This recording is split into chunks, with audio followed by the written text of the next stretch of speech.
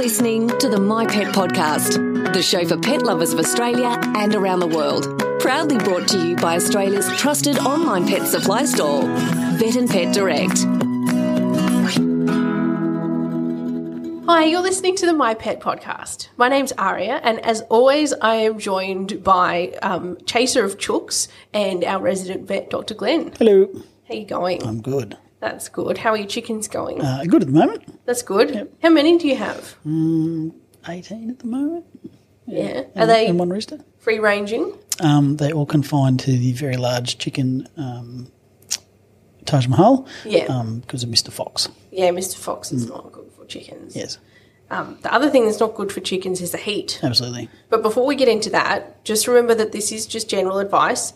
For advice specific to you and your chookies, have a chat to your vet. Sounds good. So chickens don't do well in the heat at all. So what is heat stroke in chickens? What classifies just a chook who's a little bit hot and bothered as to one who's got heat stroke? Yeah, I mean, they have got some methods of cooling down. I mean, basically by panting and radiating heat a little bit, but it's mostly through panting is the main way they've got to cool down. Mm-hmm. They are not particularly efficient at it, and their panting needs to evaporate air across their airways, which they're not very efficient at compared to dogs. So, I mean, they're definitely prone to just heat as in just the temperature, but also humidity really buggers them up as well. So the more humid it is, the less heat they can evaporate across their airways. So they don't do well with hot and humidity particularly. Yeah. It's like, how many times do you hear someone say, it's not the humidity, it's not the heat that gets me, it's the humidity. And it is. And it's, it's the case for chooks as well. Yeah. So basically, chook's hot if it's panting. Open mouth breathing in a chicken is either respiratory tract infection, disease, or overheating.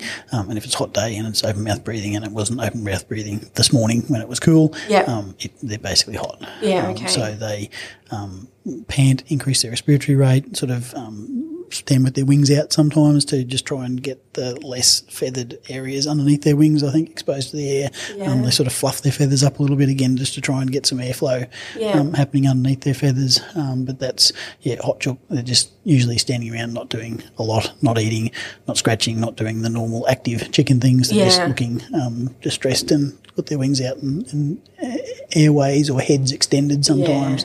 Their wattles and combs can be a bit pale sometimes, or a different colour to what they were a couple of hours ago, just because they're trying to, radiate heat, I think, and their cardiovascular systems are sometimes in trouble. So I'm guessing you don't mean like a hair comb and flowers. No, not wattle flowers. And I mean, the comb looks a bit like a comb. I assume that's why it's called a comb. And it is on their head. Yep, so it's the bit down the middle that sticks up like a comb. And the wattles are their little jowly, floppy, dangly bits below their ears on their cheeks. And they probably radiate some heat from those, but not very effectively. Yeah. Yeah. What are the risk factors, like what temperatures are starting to get into danger zone for the chickens? I mean, definitely the high 20s. Anywhere in the 30s is potentially, bad. And low 30s on a humid day, chickens really, really suffer a lot. So once they get in that cycle of overheating, as in they can't regulate their own body temperature very well, then they start getting, metabolic problems, organ system failure troubles, diarrhea troubles, because nothing's working properly. And if they get hot enough, muscle tremors and vesiculations and seizures and collapse and badness, basically. But anything, high 20s if it's really humid potentially. And depending on the chicken pen, where the chickens are, that could be the temperature on the news or the weather saying, okay, it's going to be 30 degrees today, but what's the temperature in the chicken pen? Is it in the shade? Is it up against a wall? Is there radiated heat from somewhere else? Is there not much airflow because it's got, buildings around it or something else around it? Is there, trees or shrubs beside the chicken run, but it's actually in the sun. If there's, shade if you've got a chicken tractor sort of set up, how high is the roof of providing shade? Is that roof insulated? So there's lots of things to consider, basically. But, if the chickens, on a hot enough day, shade is obviously very important. Yeah. But, if it's humid, you could still have a really, really shaded chook pen, and mine's under a massive tree which has got full leaves during summer and it's really, really shaded in there. But, on a hot day they can still be wing extended and panting. It can be pretty hot. Yeah. Yeah. So what's the treatment for chooks who have got heat stroke? If they've got hot, it's basically obviously cooling their body temperature as quickly as possible while maintaining their health. So never any water around their face, particularly if they're lackluster or lethargic or not able to control their airways properly. But cool running water can bring their temperature down as soon as possible. If they've had an episode where they're weak or they're having a seizure or they're obviously unwell, a vet visit for artificial hydration and energy, and there's other medications to treat shock that your vet could administer. If you're got a pet chicken that you're happy to do that for.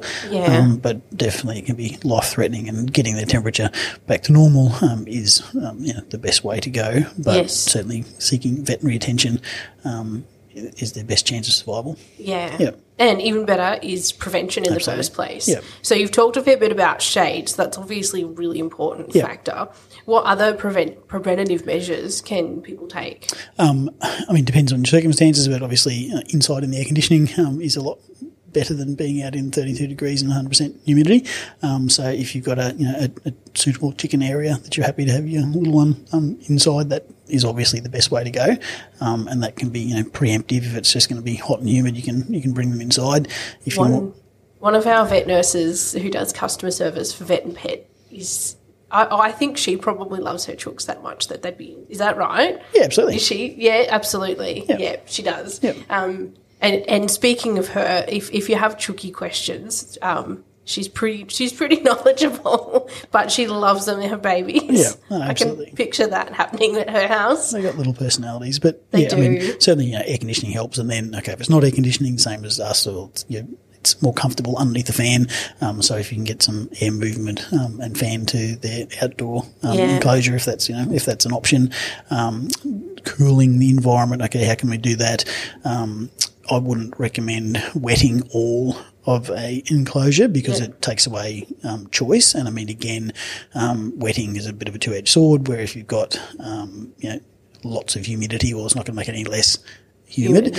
But if you've got the choice and it's in the shade, I often wet an area in the chook yard, and that tends to, through evaporation, even if it's high humidity, cool that area, and you'll see the chooks, they'll go and scruff around and dig in there and lie in the cool the cool moist soil, basically.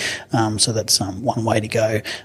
If you've got lower numbers, you can use cooling pads or frozen water bottles or frozen bricks, and put them in their environment where they can choose to be close to that or lie on top of it or lie beside it. So that can certainly help with cooling. If they're cool, you can mist the area and wet them down. But you probably, it depends on what day is. Like if it's a really stinking hot day with a hot wind blowing, it's probably not going to be as humid, and wetting the area and wetting the chickens, and they can get some cooling through evaporation. If it's just really, really still and there's no air movement, wetting the actual chicken without moving air isn't going to probably make them any cooler and might make it actually worse. But cooling the environment using water is one of the ways that it does it. The commercial facilities have got evaporative cooling fans as a rule, where they're blowing air through a filtration mechanism, then running water through, and that increases humidity. But because you've got forced air movement, you're getting some cooling effect from that. But again, they run into trouble on very humid, hot days because that doesn't really work that well either. When I had chickens, I was sort of living west of the Great Divide, up pretty high, so it didn't get hot very often. But I would freeze water bottles for them, and they loved it. They'd sort of sit on top of them, and wiggle around. Absolutely. And, I mean, their water source, I mean, making sure that that's as cool as possible. Again, wouldn't give them a frozen water source, but, I mean, cool water, just make sure it's not hot water. And, your little, if you're watering through little nipple deliverers, well, they're probably going to get fairly warm fairly quickly. Yeah. Electrolytes you can certainly give them. Yeah. I wouldn't recommend replacing water with solely electrolytes because that might put them off drinking if it tastes different to what they used to. But 2 offerings of normal water and electrolytes, so they've got the choice. That makes sense, and that could potentially just you want to maximise their water intake because that can be cooling and hydration is very important because they're if they're panting, well, they're losing more moisture than they would normally. Yeah. We have a few different electrolytes and some that are specifically for chooks, for poultry. They're good. I know that a crazy chook lady tells people to use those a lot. Yeah, talk about them a lot. I'm not aware of a custom cooling vest for chickens as of yet. There's probably a very, very niche market out there for that. Cooling the environment and definitely the offering ice blocks and ice bricks to water bottles to snuggle up to and be close to. Give them the option of that, and a lot of the time they'll choose to do that. Yeah. What about like dietary modifications? Is there anything you can do feeding wise that helps them to stay a bit cooler? Yeah, I mean, reducing their metabolic load makes sense. So if they are on a prepared diet, I mean, going towards temporarily like a more oilseed based diet could help. That's not necessarily the diet they should stay on full term, but increasing the fat portion of their diet means that they've got less carbohydrates, there's less metabolic energy that goes into digesting that. I mean, diet wise, you can give them frozen or cool watermelon or veggies that you would normally give them, fruits that are frozen. They can eat that, and there's some cooling that's to be associated with that. So that'd be one thing in a pet flock that you could do to help cool them down as well. So what, like when you say oil and seed, does that look like adding oil to their grain or doing a completely different thing, and what kind of things? It's probably more so like sunflower seeds and linseeds and those sort of things. Like they could eat those and have a high energy component if they're have got high energy requirement if they're laying heavily. That's one way to get energy into them, so they're not losing weight but without just filling up sort of just grain pellets that maybe increases their metabolic load. Yeah, okay. Yeah. And what about like mealworms and things like that? Would that be another thing to do? Yeah, I mean, they would be fine as well. I mean, they're high in protein and they're a good food source for them. So, I've got no troubles with that. Yeah. Yeah, cool. That's good to know. I didn't actually know that about chooks, so that's interesting.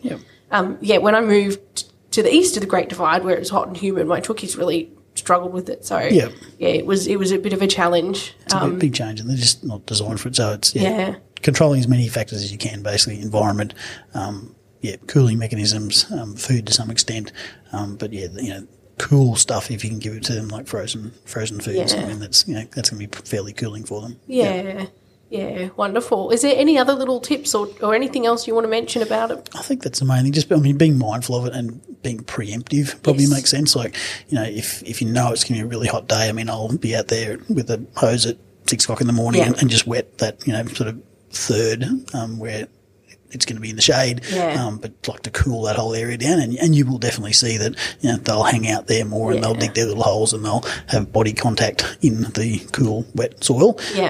Whereas it wasn't there, I think they certainly warm up faster. That's for sure. Yeah. I always had water bottles on rotate.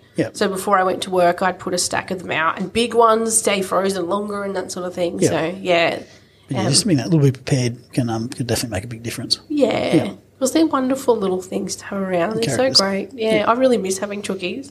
I might have to get more. Even though they're little dinosaurs. They are little dinosaurs, but they're cute. Well, dinosaurs did have feathers, apparently. Yes, just not very big ones. That's another podcast. Although I don't know, are you qualified for dinosaurs? You did graduate a long time ago. I am old. Yeah. Beck says I'm really old. You are. It's true. That's right. Wonderful. Well, thank you for sharing your chookie knowledge with us. I hope this helps you and your chookies to stay cool and have a happy summer. And thanks for watching and listening. Thanks, guys. Thanks.